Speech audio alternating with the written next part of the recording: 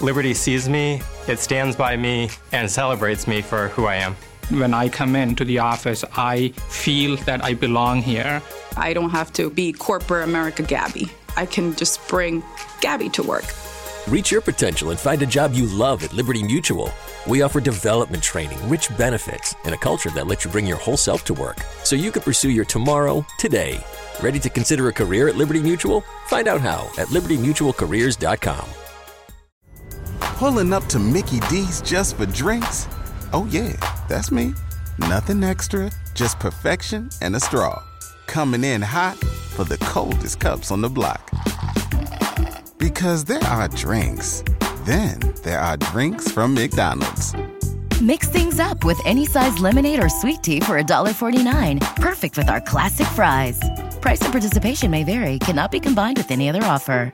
Ba-da-ba-ba-ba. Means that the number one pick in the 2021 NBA draft goes to the Detroit Pistons. Who's got the number one pick in this year's draft? Who's got the number one pick in this year's draft? Basketball! Select Isaiah Stewart. The Detroit Pistons select Killian Hayes. Sadiq, that was absolutely sensational. I don't know what went into that process. I met the criteria to be selected, but I wasn't. From long range. Oh! Yes! Yes! Detroit basketball! Pistons fans, welcome back to another edition of the Palace Pistons podcast, part of the Believe Podcast Network. I'm your host, Mike Anguilano, and joining me, as always, is Jasper Apollonia, holding down the fort without Aaron Johnson here. Aaron is unfortunately sick and can't talk, which does not make for very good podcast banter. Jasper, how are you doing? Yeah, he's got a voice for telegrams. Yeah, man. It's great to be here. So happy to have you back holding down the fort with me. Happy birthday to you as well, Mike. You and I are the grizzled veterans of Palace of Pistons. And by that, I mean we're in our late 20s. Which is like 8 years older than Dylan. That's right. I'm pretty sure Czar just, turned what, like 13 or something? You might be a decade older than him. That's actually probably true. Okay. Well, I didn't want to get depressed starting off in our first minute of recording, but yet here we are. Man. This is a Pistons podcast. That's true. But today we actually have a little something to be happy about. The Pistons doubled their win total on the season last night, beat the Houston Rockets. Cade Cunningham, Jalen Green faced off. That was a fun game, man. Both guys looked really good. And to be honest, at the end of the day, and as a Cavs fan, I'm sure you would agree in this case with the selection of Evan Mobley as well. I think both fan bases are probably pretty happy with the guy they got, right? Yeah, I think the top three picks, and this is a pretty deep draft and maybe a good discussion for another podcast in the middle of the season. And so Scotty far, Barnes. Scotty Barnes, good. Davion Mitchell, good. We all poo-pooed that pick, but Davion Mitchell is a good player, you know. So is Suggs. Suggs still, like, you can see the flashes for Suggs, especially as a playmaker. But yeah, man, I mean, as a Pistons fan, last night was great. Cade did all the things I wanted him to do. He shot the ball effectively, took advantage of mismatches. And when Jalen Green threw down that absurd dunk, which was, you have to give the guy all the credit in the world. That was a great take. Yep. Smoked Cade off the dribble, took it up, and just got in his face. And, like, I think if you're a Houston's man, you love the passion from Jalen Green. And if you're a Pistons fan, you love the just stone face from Cade Cunningham coming back down the floor, sitting on the bench. That guy is just unflappable. Yeah. I mean, dude, he is 20 going on 200. He is wise. Like, he is so mature beyond his years, and you can just really see it. He is such a solidifying presence for that team. They really do play different when he is on the floor. I don't know what it is. I mean, obviously his passing is great. His ability to play the game at his own pace is great. But like, there's something just when he's on the floor, they play better, period.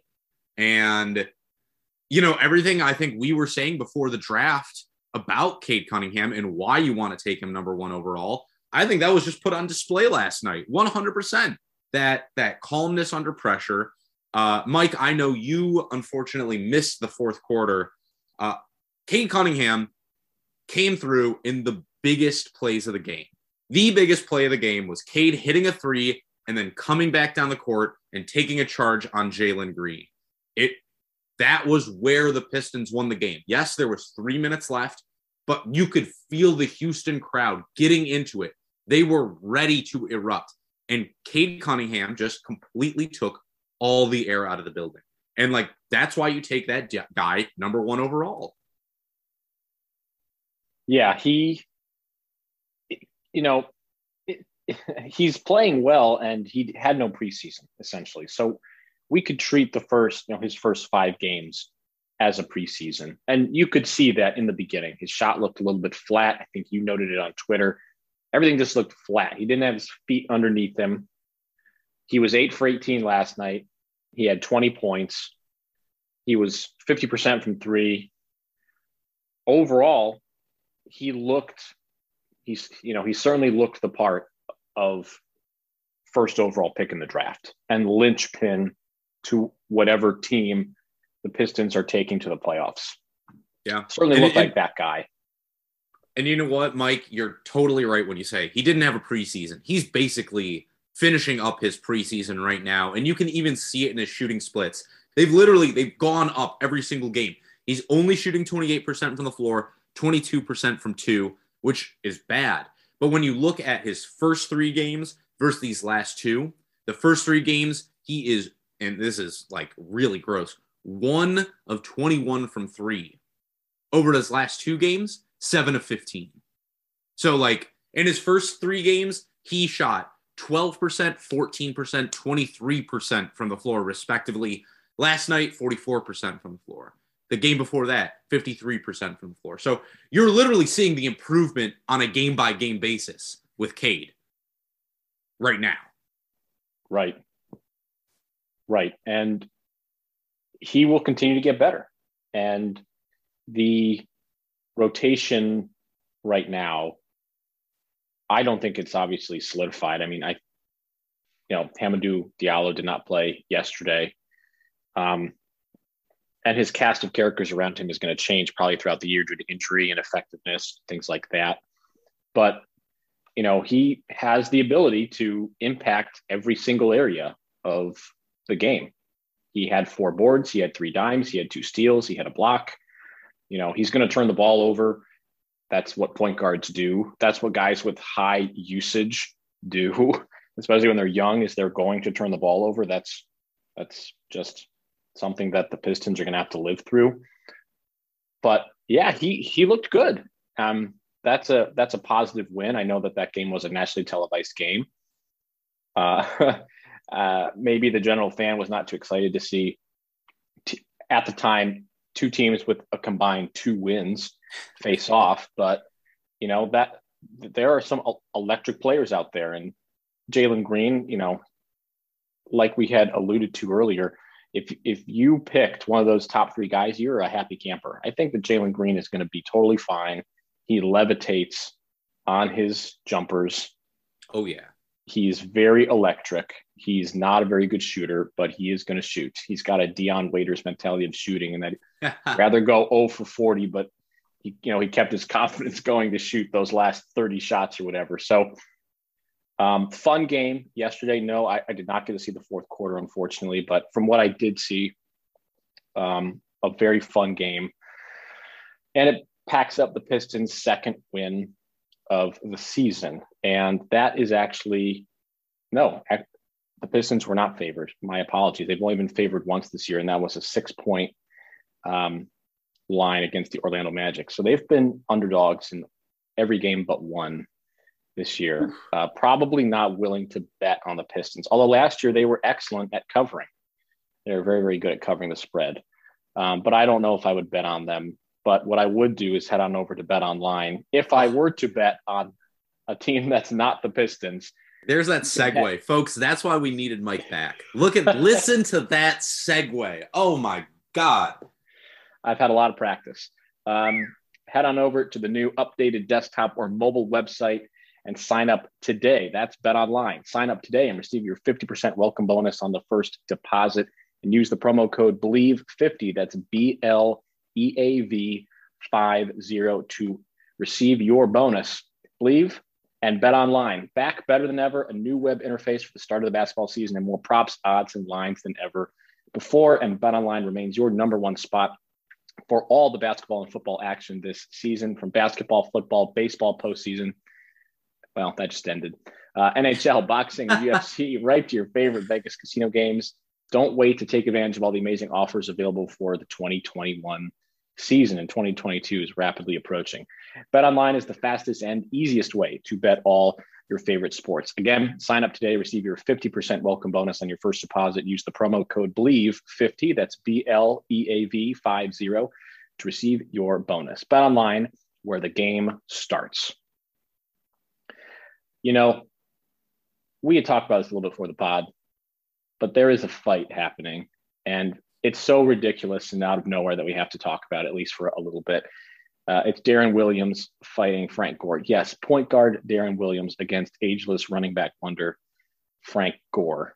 I kind of love that. It's the guy who never got old versus the guy who was washed by the time he was like 29. I kind of love that. Yeah. Well, going to the Brooklyn Nets with all those guys at that time was like what the Lakers are thought of now is just all the old men everywhere. Frank Gore is plus 200. I'm sorry, wait. Who had the funnier cover, Sports Illustrated cover in hindsight? That Brooklyn Nets super team from 2013 or the 2000 and what was it? 2012 Los Angeles Lakers with Kobe and Steve Nash and Dwight Howard. I'm trying to think. The Lakers one is funnier. Because that was just a circus. It's true. I think everyone kind of knew. Yeah, I think everyone kind of knew that when the Nets got Paul Pierce, Kevin Garnett, and Jason Terry, I think everyone kind of thought, what the heck? Those guys were already old when they were in Boston. And then you send them to Brooklyn. And what did we expect 1 year later with a different squad around them? The Lakers won. They got Nash and Dwight Howard. I think a lot of people thought the Dwight Howard move was a good move at the time. And then, he fell off a cliff. I think that one's funnier because of just how horrible it turned out between Steve Nash getting hurt almost immediately and Dwight Howard being so ineffective. And just hated Kobe and Bryant. Just hated him so much. Yeah. Let me say this. I cannot so this is the weird thing. You were telling me right before we started recording, Frank Gore is plus 200. He's the underdog in this fight. Yes. Those odds give Darren Williams a 71% chance to emerge as the winner. I mean, Darren Williams is younger, right? I'm assuming he probably has a slight height and reach 6 advantage. inches taller. Wow, really? I mean, Darren Williams is 6'3", Frank Gore is 5'9". Is he really only 5'9"? That's crazy. Yep. Okay, so they're probably giving it to him on the reach advantage, right? They have to. Probably. I mean, but they got to weigh like the same. Frank Gore probably, they got to weigh the same at like most. I feel like Frank Gore probably still weighs more than he does. And like, I don't know, man. Probably. After seeing Nate Robinson get knocked out by a Paul brother, I don't think I can in good conscience take any NBA point guard, former or current, to beat a guy who's just bigger and stronger than him. You know what I mean? Frank Gore ran headfirst into linebackers for a living and did it and could probably still do it. I was surprised that after Derrick Henry went down that the Tennessee Titans didn't sign Frank Gore. Yeah, why not? Why not? Might as well if you're going to take Adrian Peterson back. Right. For me, look, the thing about boxing is that like boxing is the great equalizer. If you're a smaller guy and you know how to box, you can beat up a bigger guy who doesn't know how to box. Here's the thing though. Neither of these guys are boxers. So for me, That's can't really be funny. Right? Like I can't be like, well, Darren Williams has the height advantage, but Frank Gore's technique and footwork is just so who knows, man? I'm going to take the guy who I think is tougher and stronger. And maybe that's just my bias speaking, but I think it's probably the former running back and not the former point guard who fits that criteria. So those are my thoughts on this marquee matchup. Right. Well, it is the precursor to Jake Paul versus Tommy Fury, which I'll be honest, I'm not going to watch this fight. Most likely it is December 18th, but I figure we have to talk about it a little bit since it does have an NBA point guard.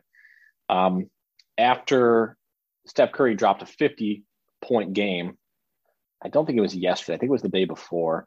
His MVP odds are now the highest on BetOnline. Curry's plus 200.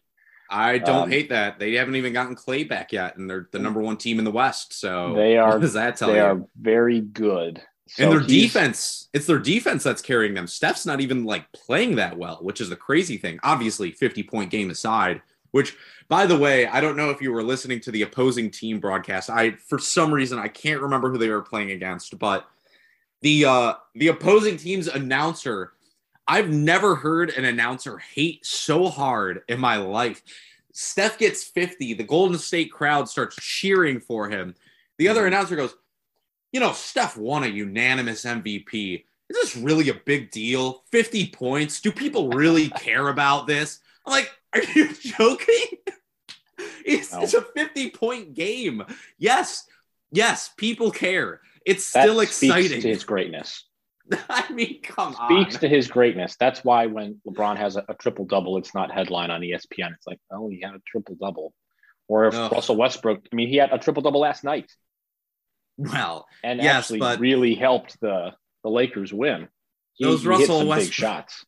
Those Russell Westbrook triple-doubles don't quite hit like they used to. They don't, but that's when you shoot 4 for 15, it certainly does dampen a little bit. But that just speaks to the greatness that it's a 50-point game.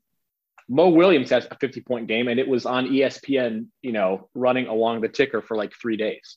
Yeah. This is how Curry you know, it, and we're like, really again?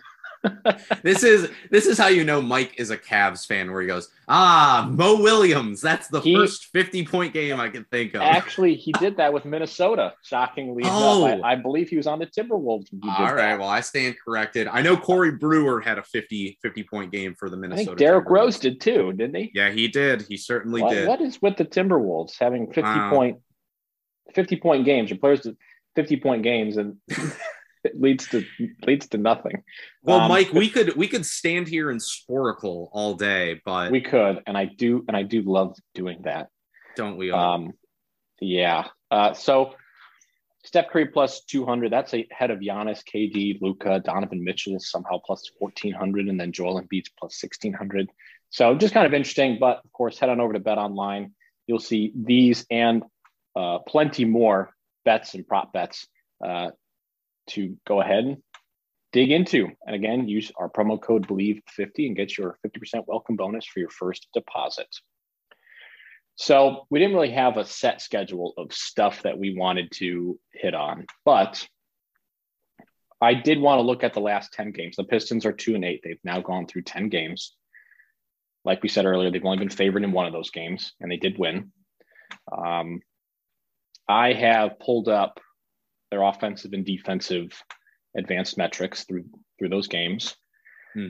And we had mentioned earlier, prior to the season starting, that they have a pretty tough start to the season. You figure 4 of their first 6, 7. They've played a playoff team every single night out, except for 2 so far. That was Orlando and Houston. They've played a playoff team from last year, or a drastically improved team, in 8 out of those 10 games. They played the Bulls twice. They played Atlanta. They played Philly twice. They played Brooklyn twice. They played Milwaukee. So they're getting the heavy hitters, and they're 2-8. Any general things that you've seen from the offense? Let's start with the offense. Because that's the saddest part to talk about. What have you seen or not seen out of this offense? And I've got some stats that I'll mention after you're done. Well, I mean, first off, Mike, I mean, it's bad. That doesn't surprise anyone. I mean, they are the worst offense in the league by still a considerable margin, I believe. And really the number one thing for this offense right now is like they cannot hit open shots to save their lives. Last night alone, I counted five potential assists for Killian Hayes that were wide open shots, that clang off the iron, didn't even come close. And it's really an issue for this offense right now because you have two guys in Cade Cunningham and in Killian Hayes who can create shots and opportunities for others. And they're just not being capitalized on whatsoever. And that's especially when you're looking at like a young player like Killian Hayes, that's really frustrating because he's actually shooting really well from three. His catch and shoot threes are going down for him right now. I believe he's still leading the team in 3-point percentage. So, they cannot hit open shots. And, you know, we've been talking about this on the podcast for a couple weeks now, Mike. We've been saying, you know, this is small sample size. But at a certain point after 10 games, you do have to wonder, is this just what this team is? Like, no, I don't think Cade Cunningham and Saddiq Bey are going to shoot under 30% from three throughout the entire season. But I do think after this kind of stretch where you're creating so many good looks for so many players over a 10-game stretch and nobody is able to hit them consistently, I think you have to wonder if you need to do something a little different on offense. If you need to just start running some different looks and changing up your offensive philosophy a little bit, because right now it's just not working. And Dwayne Casey has actually talked about stuff like this. Like last night on the broadcast, in the second quarter, they interviewed Dwayne Casey and he said, you know, this is not going to hold for the entire season. This is the sample size. This is not who we are as a team. I'm not sure that's the case. Now, I could totally be proven wrong in the next few games because things do get a little easier for in terms of the schedule before, of course, you know, the Pistons get smacked again with another 6-game road streak. But right now, at least offensively, they have a couple guys who can create plays. The problem is they don't have anyone that can really, you know, deliver on the shots that they're being given. The only guy that is delivering on those shots really is one of the guys who's creating them in Killian Hayes. Jeremy Grant last night was fantastic. 35 points. I mean, he just could not miss in the third quarter. He had 21 points from the floor, but you know, he really carried them and they can't depend on those kind of performances from Jeremy Grant every game. So right now on that end of the floor, it's really ugly and they need more, period. They need to start hitting some of these open shots. Mike, I'm interested to hear what you have to say. I know you have a lot of these synergy numbers up in front of you. I mean, I can't imagine there's any of them that look good because as of right now, the starting unit with Isaiah Stewart can't shoot. And the backups, which can shoot, can't rebound or defend the rim. So it's like, man, you are stuck in between a rock and a hard place, kind of no matter what you do with these rotations. And I do feel bad for Dwayne Casey in that sense. Yeah, I mean, the numbers aren't. I mean, they're not good. They're not good at all. I mean, particularly offensively. They're last in every single shooting category. They are last in points per 100 possessions. They're last in effective field goal percentage as well. And, you know, I like to look at the game logs to look at any trends. And they did, I mean, they were much better yesterday at 110 points per 100 possessions. That was the 57th percentile.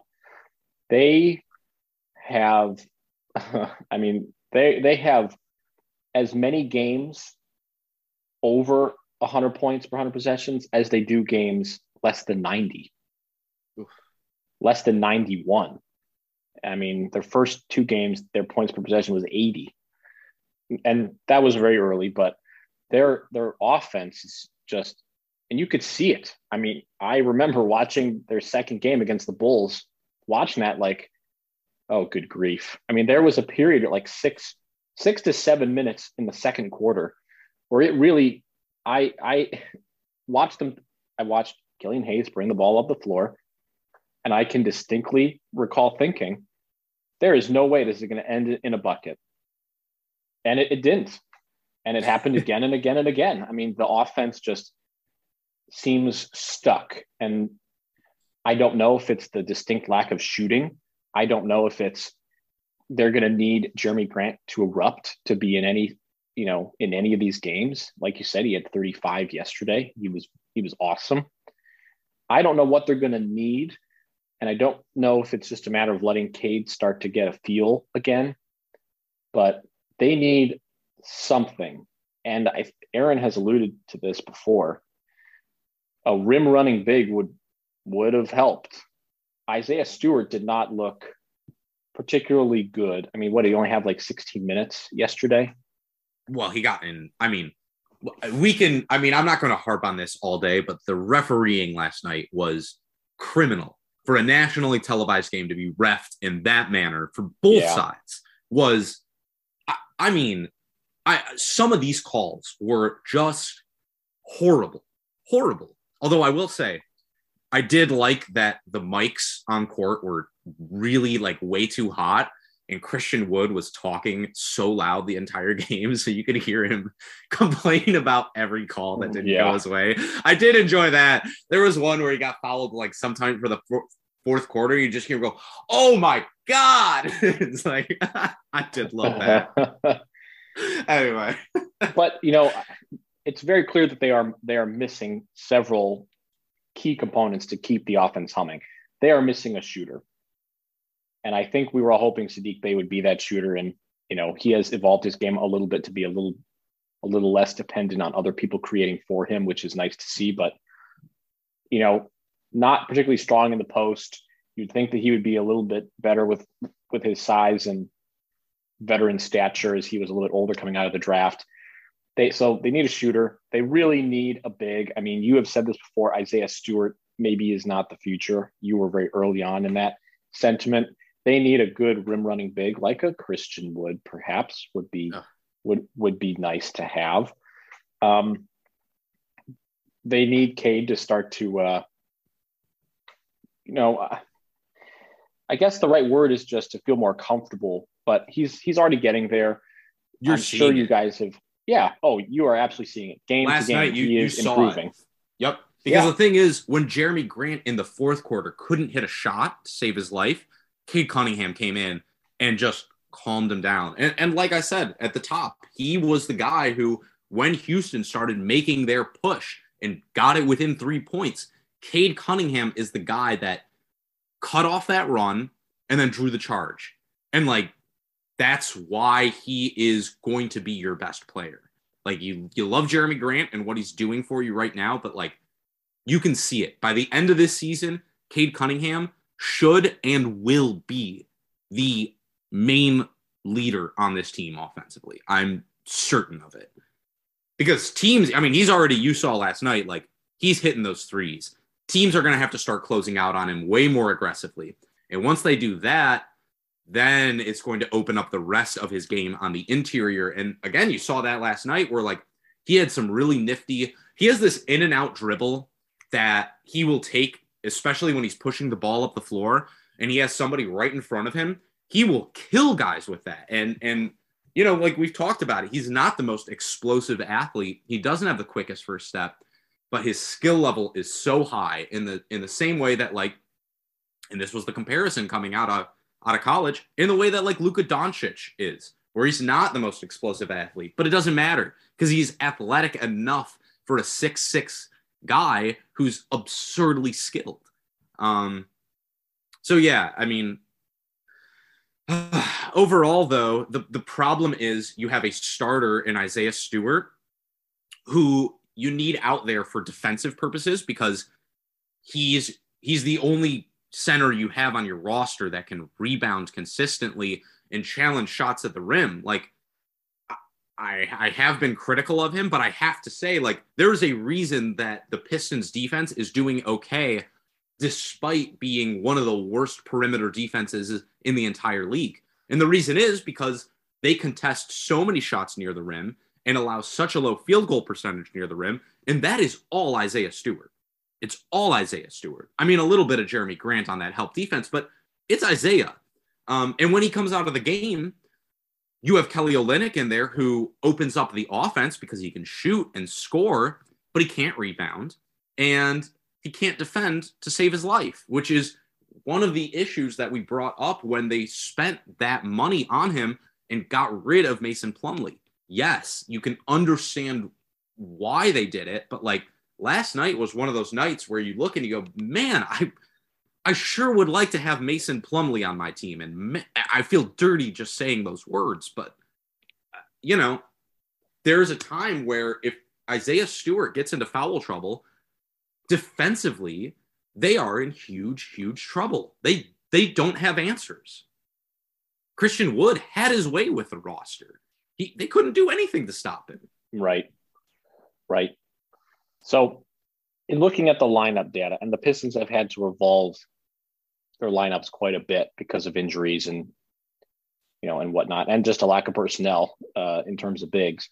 They have one lineup that has played over 100 possessions, and it's Killian Hayes, Kate Cunningham, Sadiq Bey, Jeremy Grant, Isaiah Stewart. They played 130 possessions. They're a plus 2.3 in the point differential. I'll take it. They are exactly 100 per 100 possessions, 100 points per 100 possessions. Not particularly good. They're not a very good shooting lineup. They turn the ball over quite a bit, but that's a byproduct of two very young primary ball handlers. That lineup is the best in terms of offensive rebounds. Best in the league. They're in the 100th percentile in offensive rebounds. 37. Wait, what?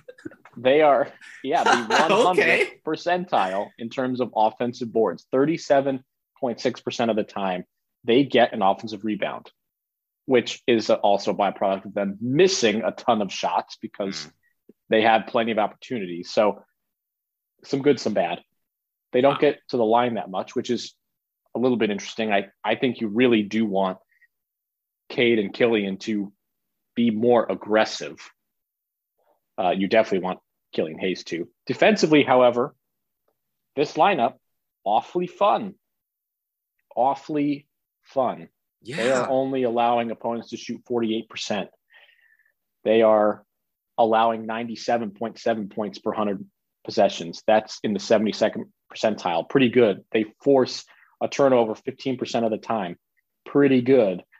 They are fouling a little bit too much, but they're young. So defensively, that starting lineup, which I think is the lineup that most of us predicted would be the main lineup throughout the year. Offensively, some work to do. 43%, effective field goal range, not good. 100 points per 100 possessions is not good. But defensively, looks good. And Mike, you can even see it, and this is the thing we've been talking about, and this is why you need to draft somebody like Paolo Banchero next year. You need that rim running big. You saw it last night with Cade. He had 2 turnovers that should not have been turnovers. And the reason that they were turnovers is because he tried to throw a lob to Kelly Olynyk, and Kelly Olynyk, rim running big and Kelly Olynyk have never been used in the same sentence unless there's a is not in the middle of that sentence. So there was two turnovers where that happened where it was just like, oh man, you just can see it. Like Cade needs that. And that's why that lineup is turning over the ball so much. And the same thing goes with like Isaiah Stewart, where it's like, defensively, you get why it's good. Cade and Killian on the perimeter are long, rangy. They give you a lot of effort. And even more importantly, I think they have fantastic feel for the space and where the passing lanes are. You see so many steals from Killian Hayes where it's like the ball goes right to his hands. You go, oh, he's just, that's a bad pass. It's like, no, it's actually not. It's the right pass, except Killian Hayes knew that was the pass that was going to happen. So he got right in the passing lane before the offense even knew that they were going to have to do that. You love that kind of feel from him. And the other thing I think Killian does really well is he pushes the ball in transition, even better than Cade does. Like, I do like how Cade gets the ball up the floor, but Killian is really the guy where if he's catching the ball off of a rebound and somebody is streaking down the floor, he's going to find that outlet. And when you have Isaiah Stewart behind you, who's going to contest everything at the rim, you understand why that lineup works defensively. 100%. And then, of course, like you're saying, on offense, though, because they don't have that real lob threat, it makes it an issue. And I think one of the things, if I were Dwayne Casey, I would consider doing is maybe putting Jeremy Grant into those pick and rolls a little more often and just seeing if he can provide some of that lift offensively. Because, look, right now, a lot of what he's doing offensively, 30% of Jeremy Grant's shots are coming from within 4 to 16 feet of the rim. And a lot of those are those little fadeaways that he shoots, which just I hate. I can't stand them. He doesn't shoot well on those shots.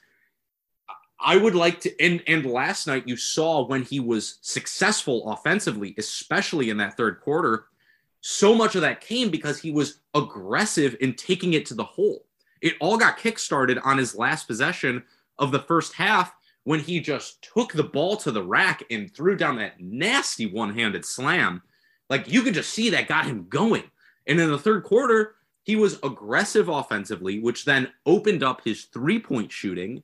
And it's like, that's just more of what you need from him. So, if I were Dwayne Casey, I would consider maybe switching those roles for Jeremy Grant and Isaiah Stewart. Not all the time, but a little bit offensively. And I think in that case, you can open up a little bit of that pick and pop game, maybe with Grant and Cade Cunningham. You can change up the pick and roll looks. Grant is an actual lob threat, unlike Isaiah Stewart. And you also can provide an opportunity for Isaiah Stewart to work on his three-point shooting because you want that and you need that from him. So, I think that's like a small little change that they could do. Just run 4 or 5 pick and rolls every game. Not even 4 or 5. That's a lot. Run 3 or 4 pick and rolls with Jeremy Grant and Cade Cunningham or Killian Hayes per game. Just see what happens. And put Isaiah Stewart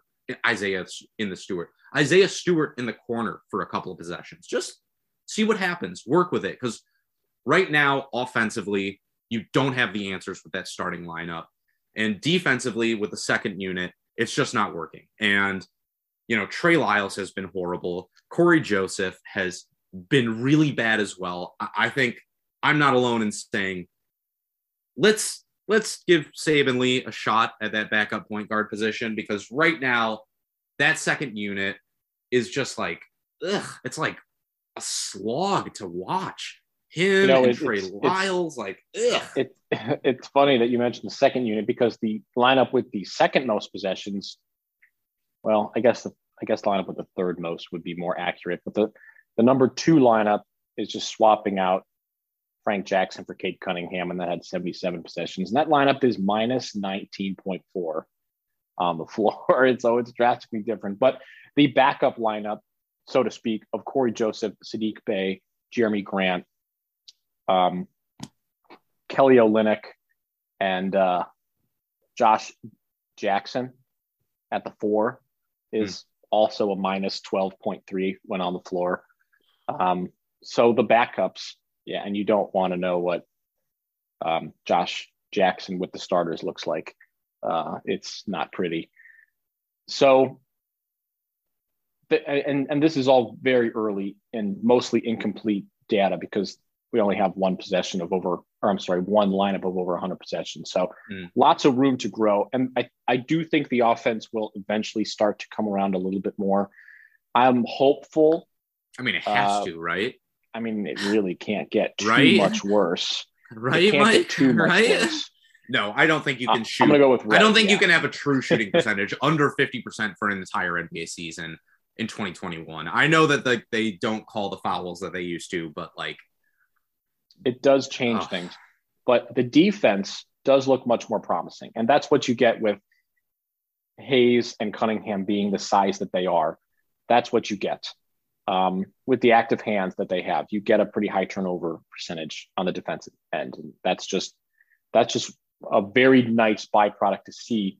What you'd like to see, though, I think, is maybe some of that turning into more offense, because their transition offense is quite good once they get out and run, and that's the youthfulness there. But only 12% are turning into transition opportunities. It's just not a whole lot yet. Off steals, not as much. Off live rebounds, it's a little bit better. But I kind of like the idea of putting Jeremy Grant in some of those pick and roll opportunities as well from an offensive side of things. Just has a little bit more athleticism and seems to be ready for it more. What I don't want to see is the Pistons having to rely on Jeremy Grant going for 28 or more points to stay in a game. I mean, he had to erupt yesterday, and the Pistons were just kind of hanging around, and they only won by 8. So there is quite a bit more that the Pistons have to work with on offense. So hopefully some of these offensive numbers I'm looking at can slowly start to improve. I think if there's one thing that you can take from this, which is, I mean, look, of course, you have to assume the shooting is going to get a little bit better. They're not at any point in this season going to be an offensive powerhouse. And you know what? There's a more than likely chance that they are going to finish as a bottom 5 offensive unit in the NBA this season. Somebody's got it, and they look like that somebody. But the thing that you can really, in my opinion, take from this is, that they have to, oh my God, I completely forgot what I was going to say, Mike. This is why you drink your coffee in the morning, folks, and you don't forget that. Hopefully the editor will edit out this unbelievably embarrassing brain fart for me, whoever that editor may be. How about I vamp a little bit while you think, in looking, because I'm looking at the usage. Okay, never mind. Sorry, right Mike, ahead. I have to. I'm sorry. Otherwise, I'm going to forget it again. The nice thing about this is, even as the schedule gets a little bit easier, not much easier, but a little bit, through these 10 games, I think you can already see what the answers for this team are.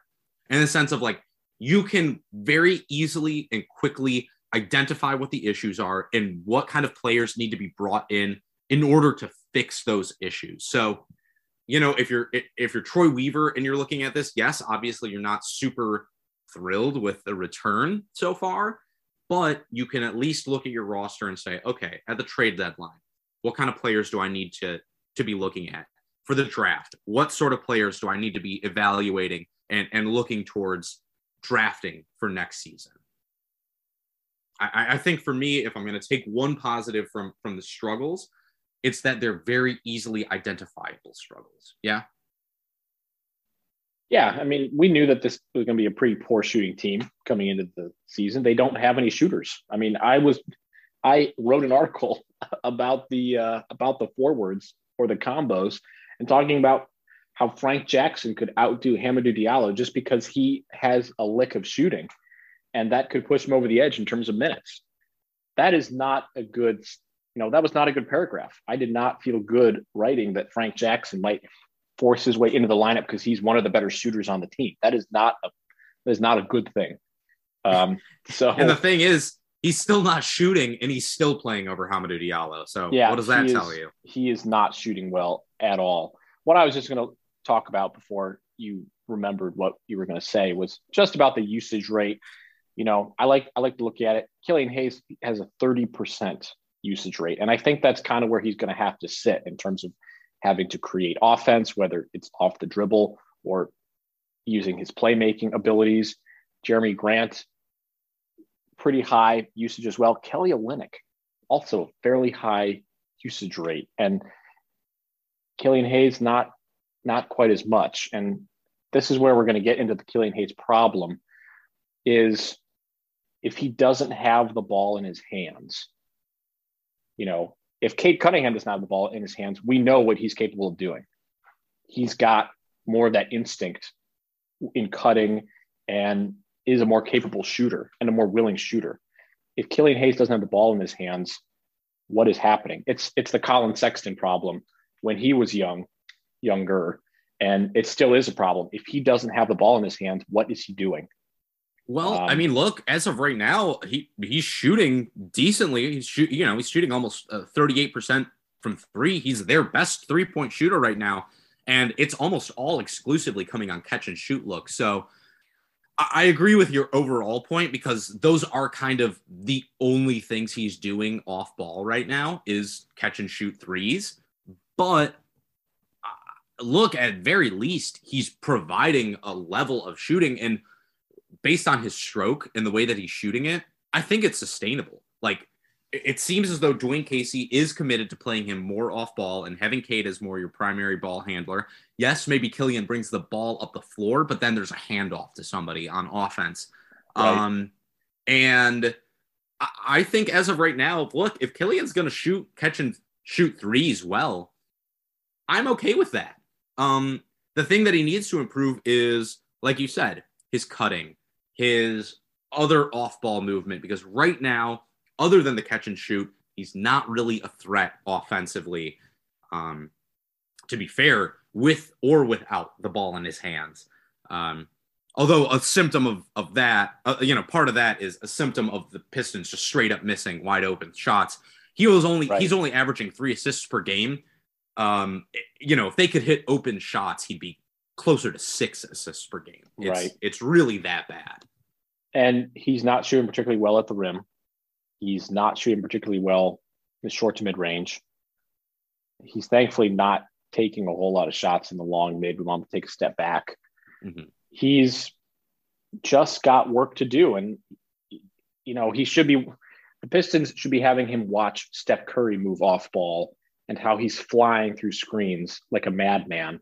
Because if that catch and shoot three is more sustainable, and we think that is something that can stick, that's something that the Pistons should be trying to leverage. If you're going to have Cade Cunningham be the primary ball handler on offense, and you think that and if you feel that Killian Hayes has the chops to be an okay catch and shoot three player, you should be having him watch Steph Curry fly around screens. And obviously they're not the same shooter, but it's just a matter of scaring the defense a little bit, to create a little bit of separation and to start to move defenders around. Because right now, if he's not moving without the ball and he's not getting looks for catch and shoot threes, there needs to be something else that he can do on offense. Well, hey, Mike, the Pistons used to have a guy who ran around screens pretty well. His name was Rip Hamilton. They can't bring him in? Like, show him the ropes a little bit? Sounds like somebody that I would have, if I'm trying to develop a guy to run around screens. Rip Hamilton is one of the first 3 guys I would think of. Him, Reggie Miller and Steph Curry. Sure.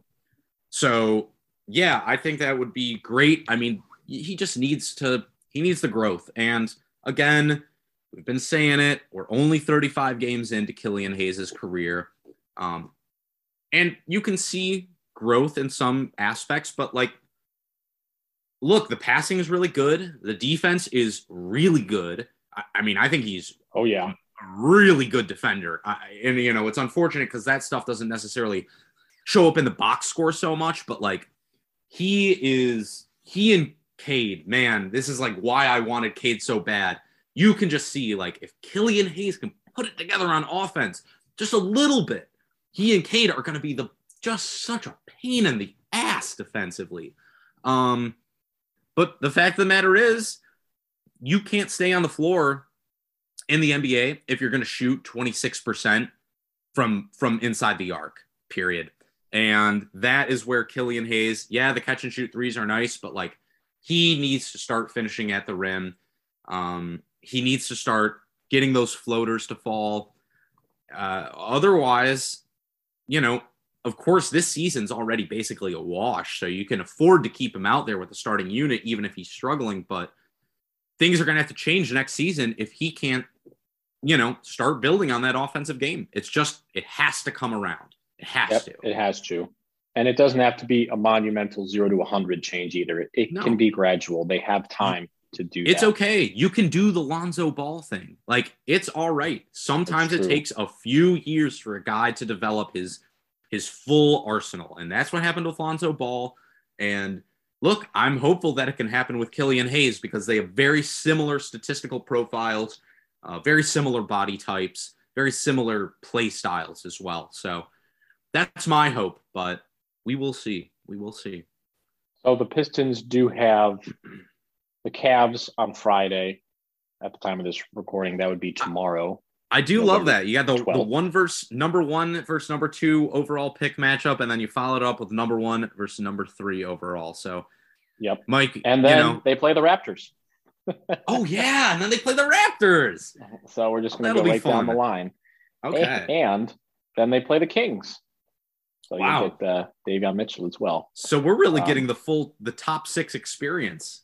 You really are. And then they play Indiana, and then the schedule starts to get quite a bit harder. So these next 4 games, Cavs, Raptors, Kings, Pacers, that takes us through the 17th of November. And then, the schedule hardens up quite a bit. You have Golden State, the Lakers, the Heat, the Bucks, the Clippers, the Lakers, the Blazers, the Suns, and it doesn't get too much easier until Sunday. I'm sorry. Like, I know we need to wrap this up, Mike, but we do, yes. Very, very quickly.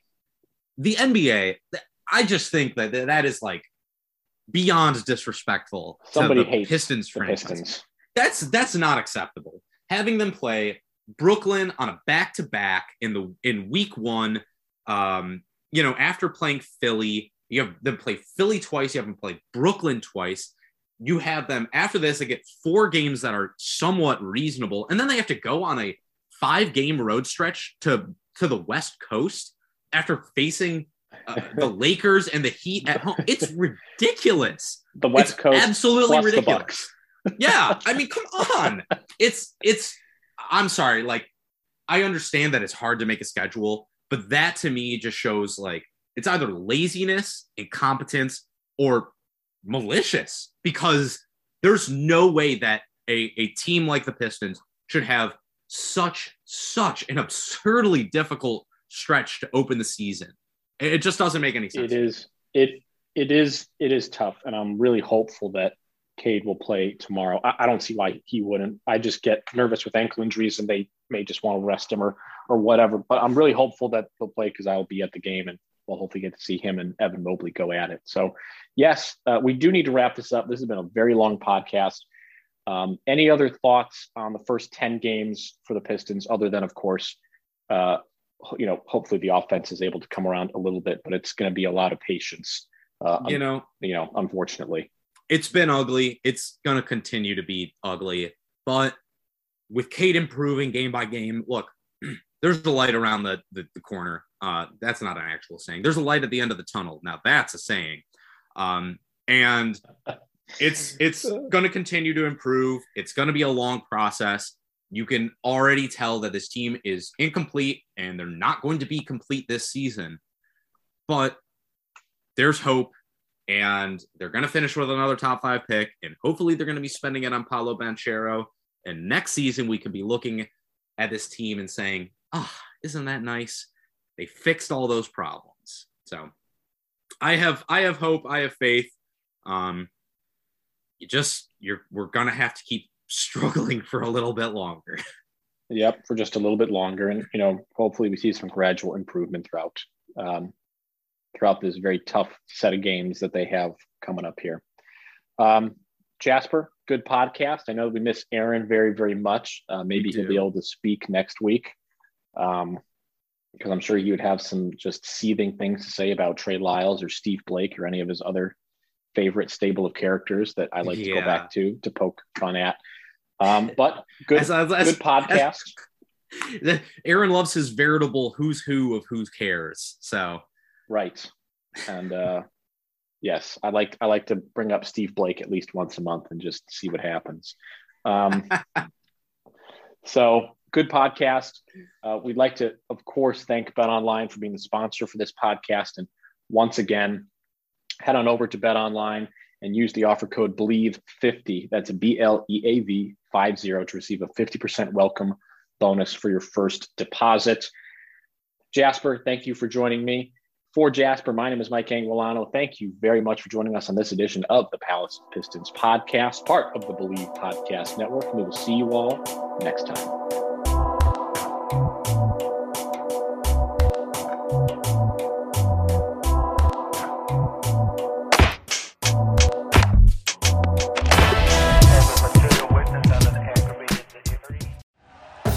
Thank you for listening to Believe.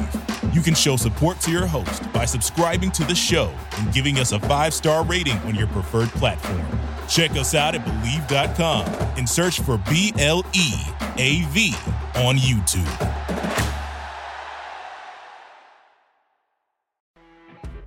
You know when you're listening to a true crime story that has an unbelievable plot twist that makes you stop in your tracks? That's what our podcast, People Are the Worst, brings you with each episode. I'm Rachel. And I'm Rebecca. We're identical twins who love true crime cases that make you say, didn't see that coming, and we hate the people responsible for them. Listen to People Are the Worst now on Apple, Spotify, or wherever you get your podcasts.